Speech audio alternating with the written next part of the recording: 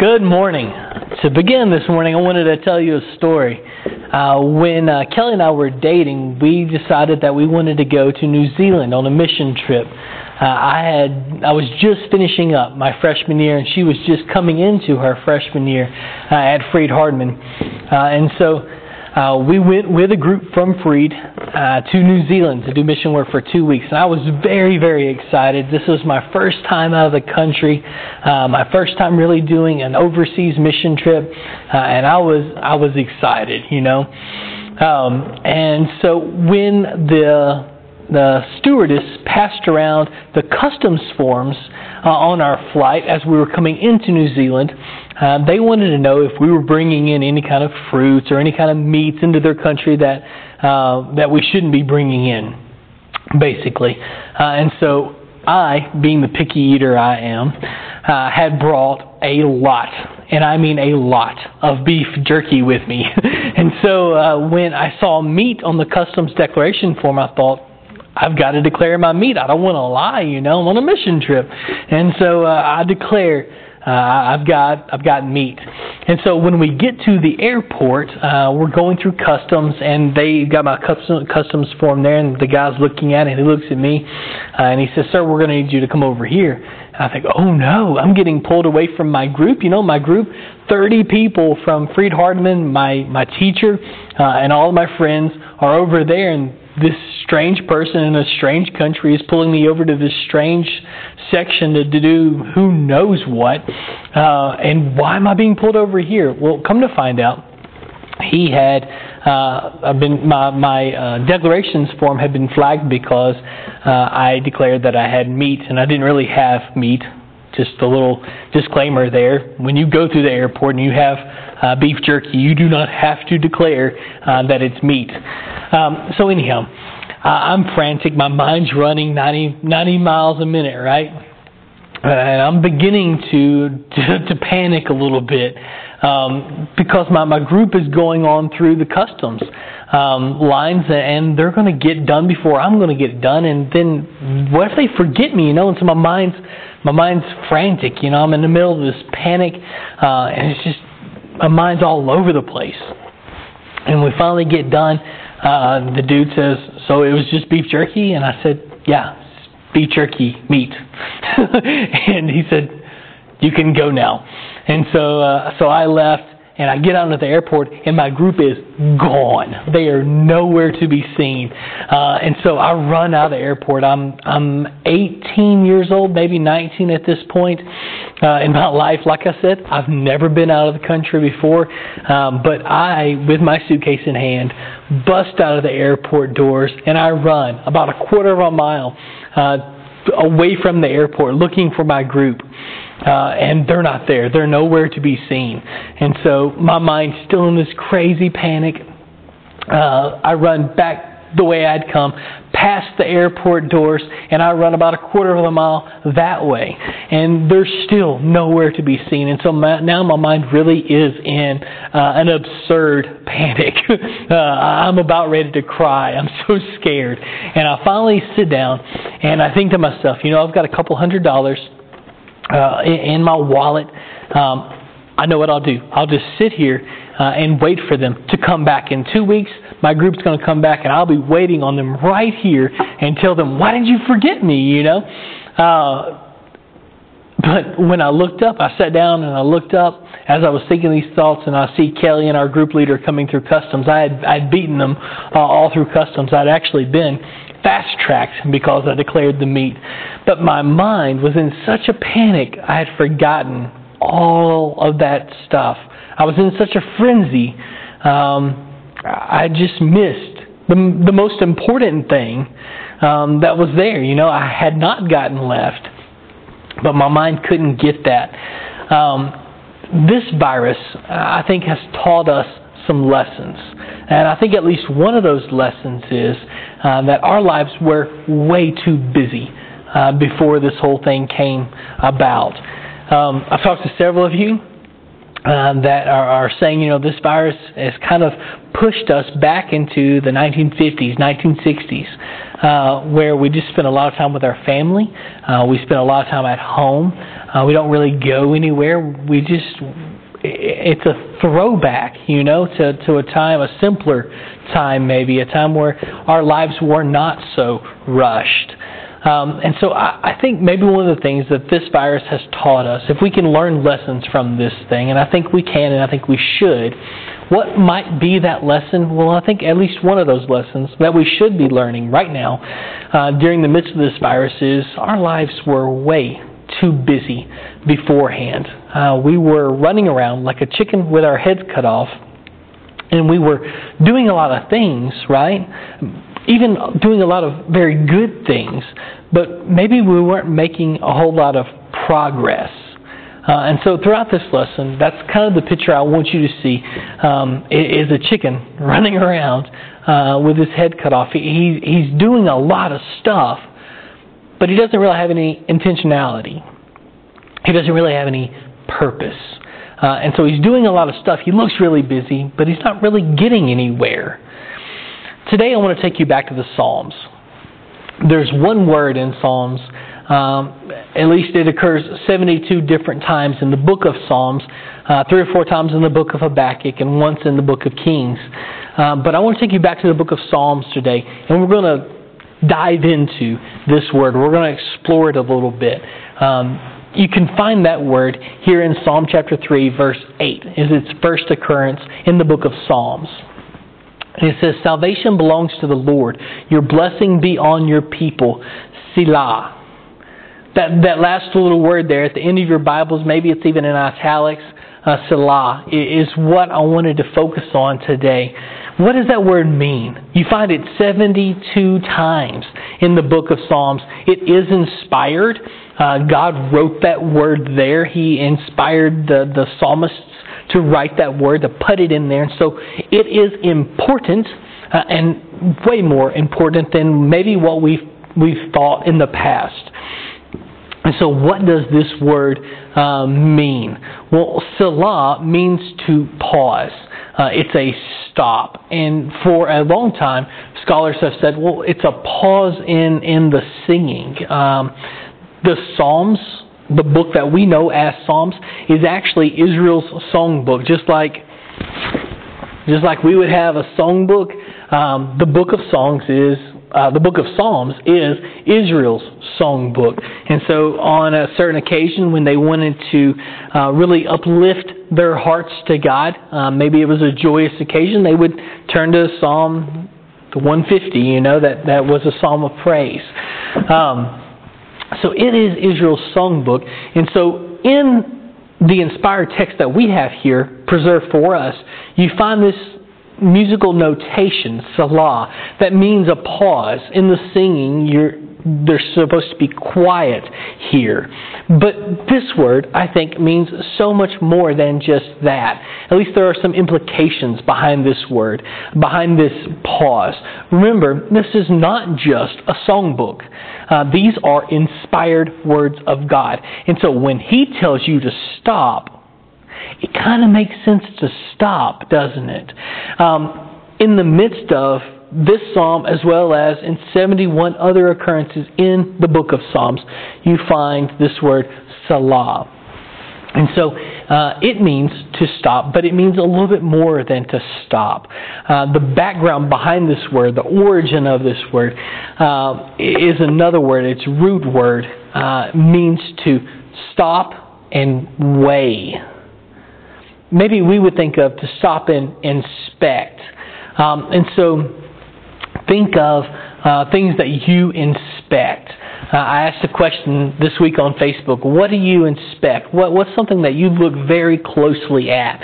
And a lot of people had a lot of really great suggestions. I heard people saying, well, I stop and inspect bills because I've overpaid and been overcharged for medical bills.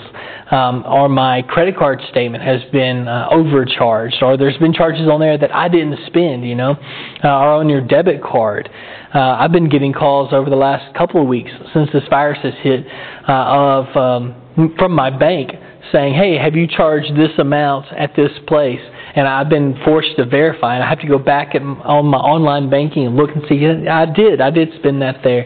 But it's forced me. I've inspected those things very closely. I heard a lot of people say eggs. You know, when you go to the grocery store and you pick up a carton of eggs, what do? What's the first thing you do? Well, if you're smart, the first thing you do is open up the carton of eggs and you start kind of fingering around on those eggs, seeing if there are any that are broken or not. You inspect them very closely, right? That's what this word means. It's a stop, it's a pause, but it's also an inspection. Again, this word is used 72 times in the book of Psalms. This is an important word. Every word of inspiration is important, but this word is overlooked. We haven't paid this word as much attention as we should have because, quite frankly, we like to be busy. To our American minds, busyness is a sign of success. I don't think that's true necessarily, scripturally speaking. God in the Old Testament gave His people a Sabbath, a day, a complete whole day where they did nothing but rest. That was essential. He thought it was essential for them in the Old Testament. So certainly it's necessary for us today just to be able to reset, to reboot our minds, to be able to see some things that maybe we haven't focused on as much as we should have. And so that's what we're talking about today. The book of Psalms is broken down into 5 different books and written across a 1,000-year span period. So someone has come back throughout history and has compiled and edited these Psalms and put them in the order that we have today.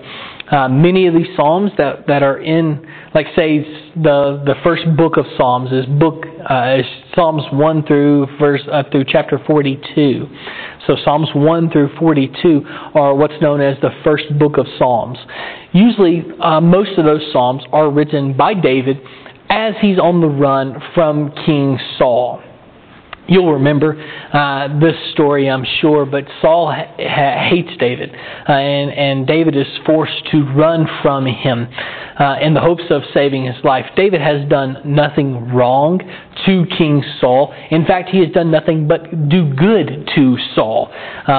David is actually Saul's son-in-law as well, as killing the giant Goliath, as well as being Saul's general and a champion in battles. He has killed thousands and tens of thousands even, is what the people of Israel would say. When David comes back into the city, right before Saul gets so jealous of him that he tries to kill him on multiple occasions. And so these Psalms, a lot of them at least, are written during the time period as David is on the run from Saul, during this decade, this 10-year time span of his life where he's on the run from Saul. Now, you'll find many of the Selah passages are in Book 1. Now, that's kind of interesting, and I wonder why that is. But let's fast forward a little bit to Book 2. Book 2 of Psalms is Psalms 43 through 72. And Book 3 of Psalms is Psalms 73 through 89.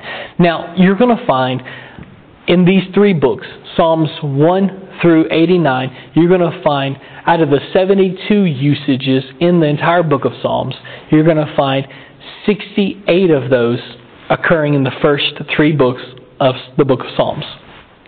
Psalms 1 through 89. Now, I wonder why that is. Why might you need to stop and inspect, stop and reflect? If you were on the run from your father-in-law, who you had done nothing but good to, who was supposed to be Israel's religious leader, he should have been the one that people were looking up to show them integrity, to show them kindness, to show them love. Saul should have been one of the men who was a poster child for what God wanted out of people. He should have been completely in sync with God, right? He should have been thinking God's thoughts as much as possible. That's just not the case. And so when David is forced to run from Saul, he writes the first book of Psalms, at least many of these Psalms. And he includes in there Selah, stop, pause, and think. So why would it be necessary for him to do that? Well, back up to Psalm chapter 1 for me real quick. Psalm 1 is all about if you are in line with God's will, He will bless you. If you are His man, He will bless you. That's what Psalm 1 is all about, essentially. Psalm 2 through 72, and really Psalms 2 through 89, are all about the exceptions to that rule. It's like the psalmist is saying, yeah, but bad things still happen to those of us who love God.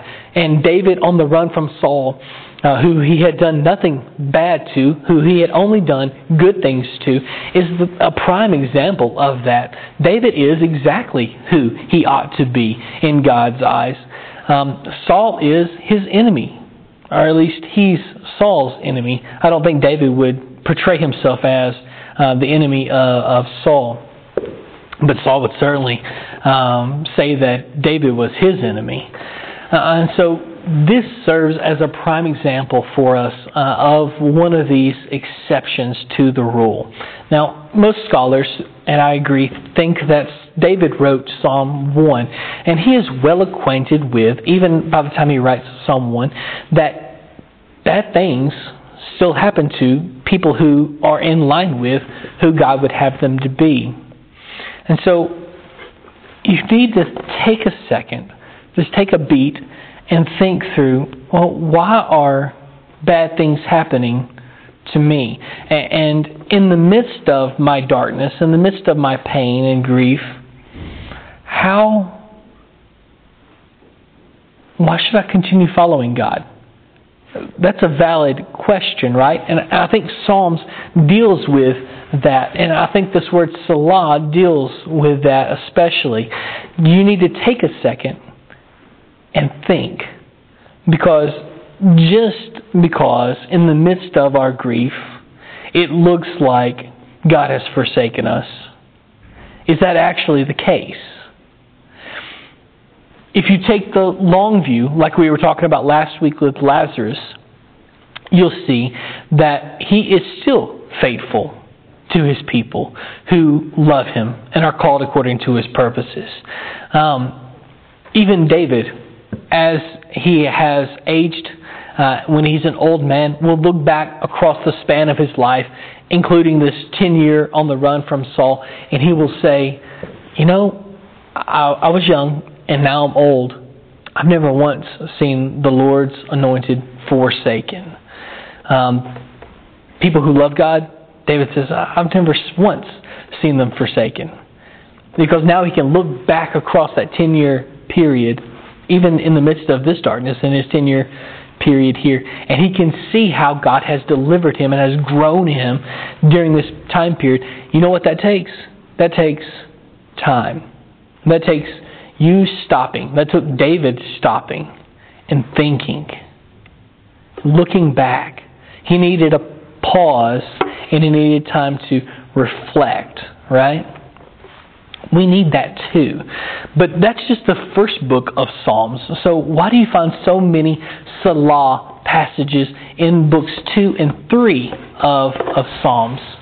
That seems odd, right? Because these are not when a good king is on the run from a bad king. These are worship songs. Book 2 was written by two men, mostly, by the names of Heman and Ethan. These are sons of Levi, appointed during David's day to be the court musicians. And these men wrote songs for the worship in the tabernacle. And so Book 3 is their third compatriot. His name's Asaph. And he's also going to compile and write worship songs for the same purpose. And so why would you find so many Salah passages where you have to stop and wait, stop and reflect? Why would you see so many of these passages in worship songs? Well, if you're going to learn anything about God, you're going to have to do it little by little. We cannot grasp all of His grandeur. We can't wrap our minds and our arms around everything that He is. Certainly not all at once, and certainly not comprehensively ever. And so what we learn about God, we must do so little by little. And so in these Psalms 2 through 89, you're going to find worship songs that are extolling God's greatness, His grandeur, His power, but also there's some lament psalms, many lament psalms, where the psalmist will cry out in the midst of his darkness to God, feeling like he's been betrayed and asking for vindication. And then he'll say something like, Salah. Pause and think.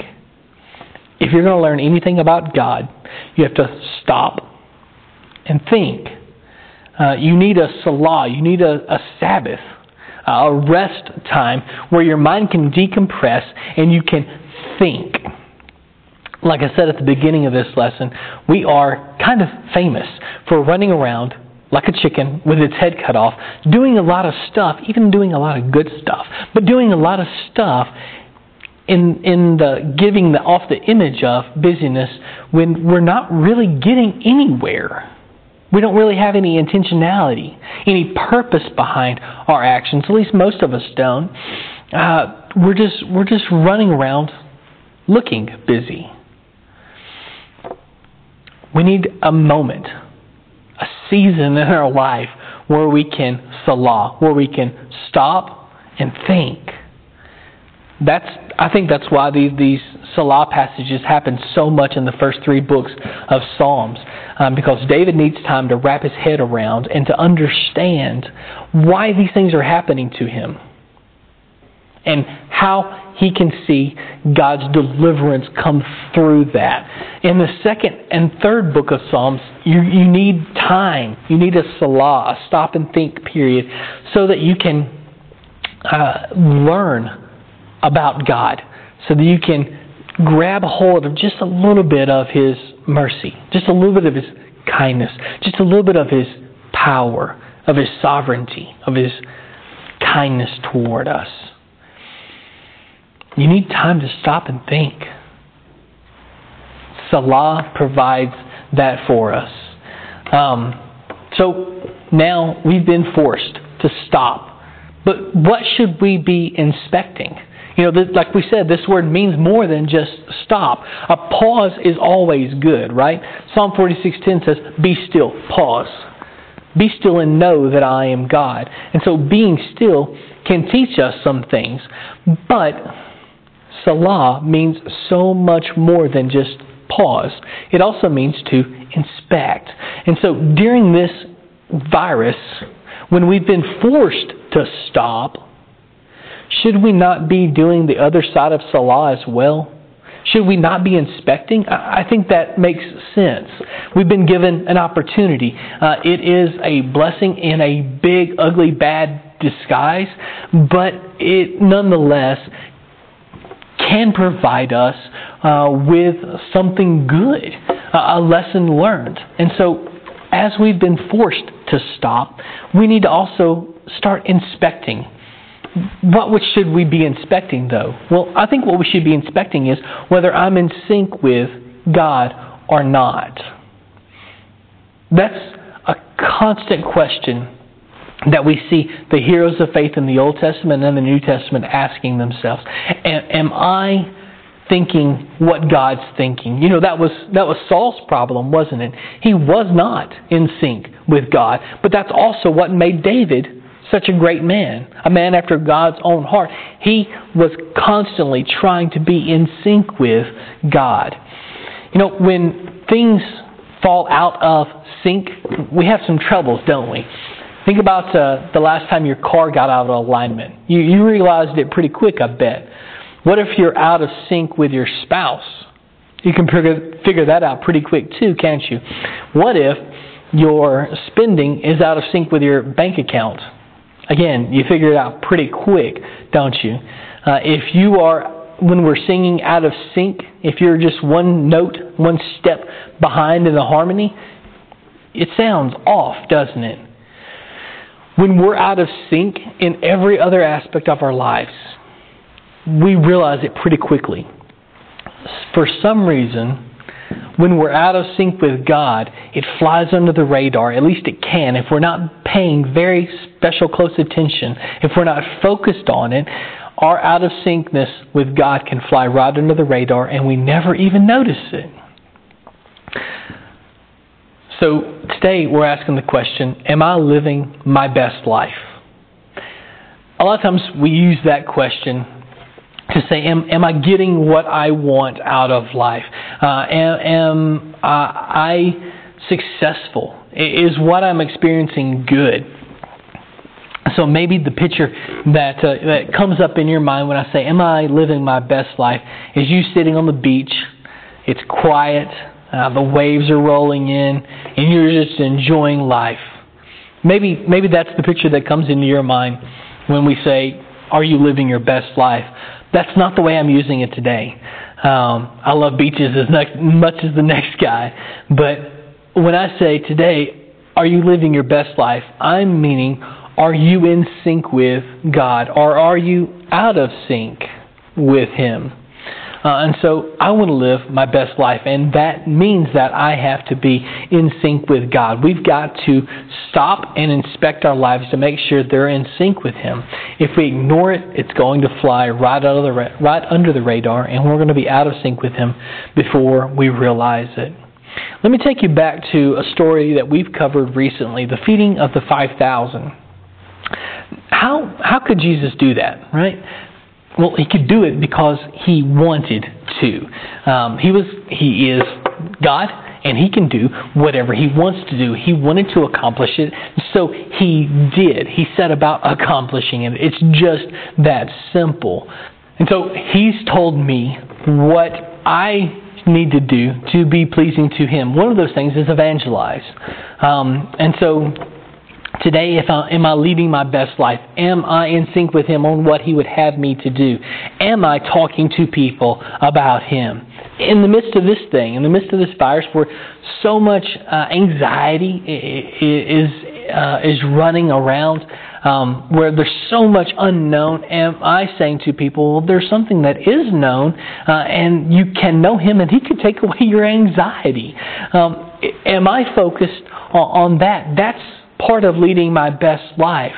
And if I am not, if I'm saying things like, I just don't know enough to be able to evangelize, that's just like when Philip said, Lord, not even 200 denarius would cover the bill for enough for these people just to have a bite.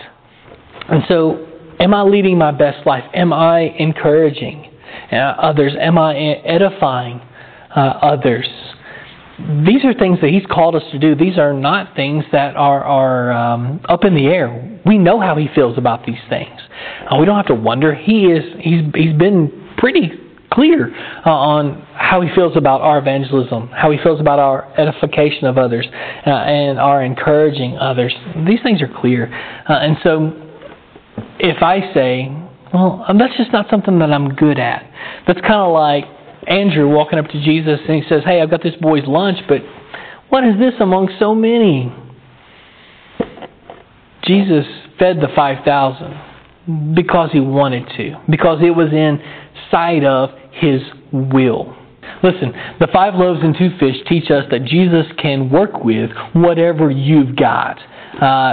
They did not have enough food to be able to accomplish this thing, but they brought what they had. When you bring what you have to Him, He can do some pretty incredible things through it. When we partner with God, all things are possible.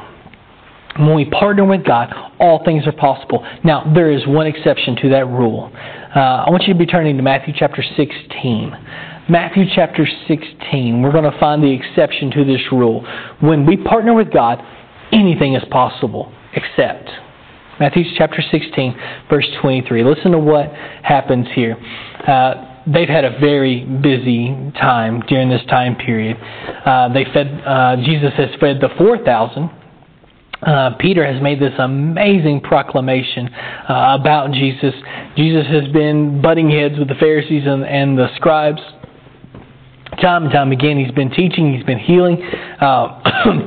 They've been traveling. This has been a very busy season for Peter and for Jesus and the disciples. Right after Peter makes this amazing declaration that Jesus is the Christ, the Son of God, Jesus has started talking about his death. He's going to be murdered. And Peter says, "No, Lord, that's not going to happen to you. Stop saying stuff like that." Jesus says this in Matthew chapter 16, verse 23. "But he turned and said to Peter, 'Get behind me, Satan. You are a hindrance to me, for you are not setting your mind on the things of God, but on the things of men.'" Now, the one exception to the rule that says when we partner with God, we can do anything, the one exception to that is when we're not focused on what God wants. The minute we diverge and start trying to go two separate directions, God wants this and we want this, it won't work. We're not going to be able to accomplish anything. We're actually getting in His way of accomplishing His will. Listen again to what Jesus told Peter. "You are a hindrance to me. You're an obstacle. You're a hurdle. You've thrown a trash can in my way as I was walking. You're a hurdle, an obstacle. You're in my way because you're not thinking about what God wants, but you're thinking about what you want." You see, Peter was terrified, and as well as the rest of the disciples, that Jesus was going to leave them. And that's a concurrent theme in their lives. They just did not want Jesus to go. They had finally found a teacher, a man that they trusted, that they relied on, and they relied on him heavily. And they just did not want him to leave. And so when Jesus starts talking about his death, he's going to be killed, Peter says, whoa, that's not going to happen. I've got a sword. I'll find a sword, and we're going to protect you. You're not going to die. You're going to take over Jerusalem. Get behind me, Satan. You're not setting your mind on the thing of God, but on the things of men. Anytime we start trying to set up our own kingdom, anytime we start trying to focus on ourselves, we throw an obstacle in God's path. We need to stop and think about whether our lives are in sync with God. Because the only thing that can stop us when we partner with God is us. We are the only things that can stop us when we partner with God. Paul would make the claim for us, the declaration for us, that nothing can stand in our way, right? There's not anything in this world, no power, no authority, not even Satan, can stand in our way. But you can stand in your own way. I need time. And you need time to stop, salah, to stop and think, to make sure that we are in sync with God. If we don't take that time, we're going to be out of sync with Him and getting in His way of accomplishing what He would have us to do.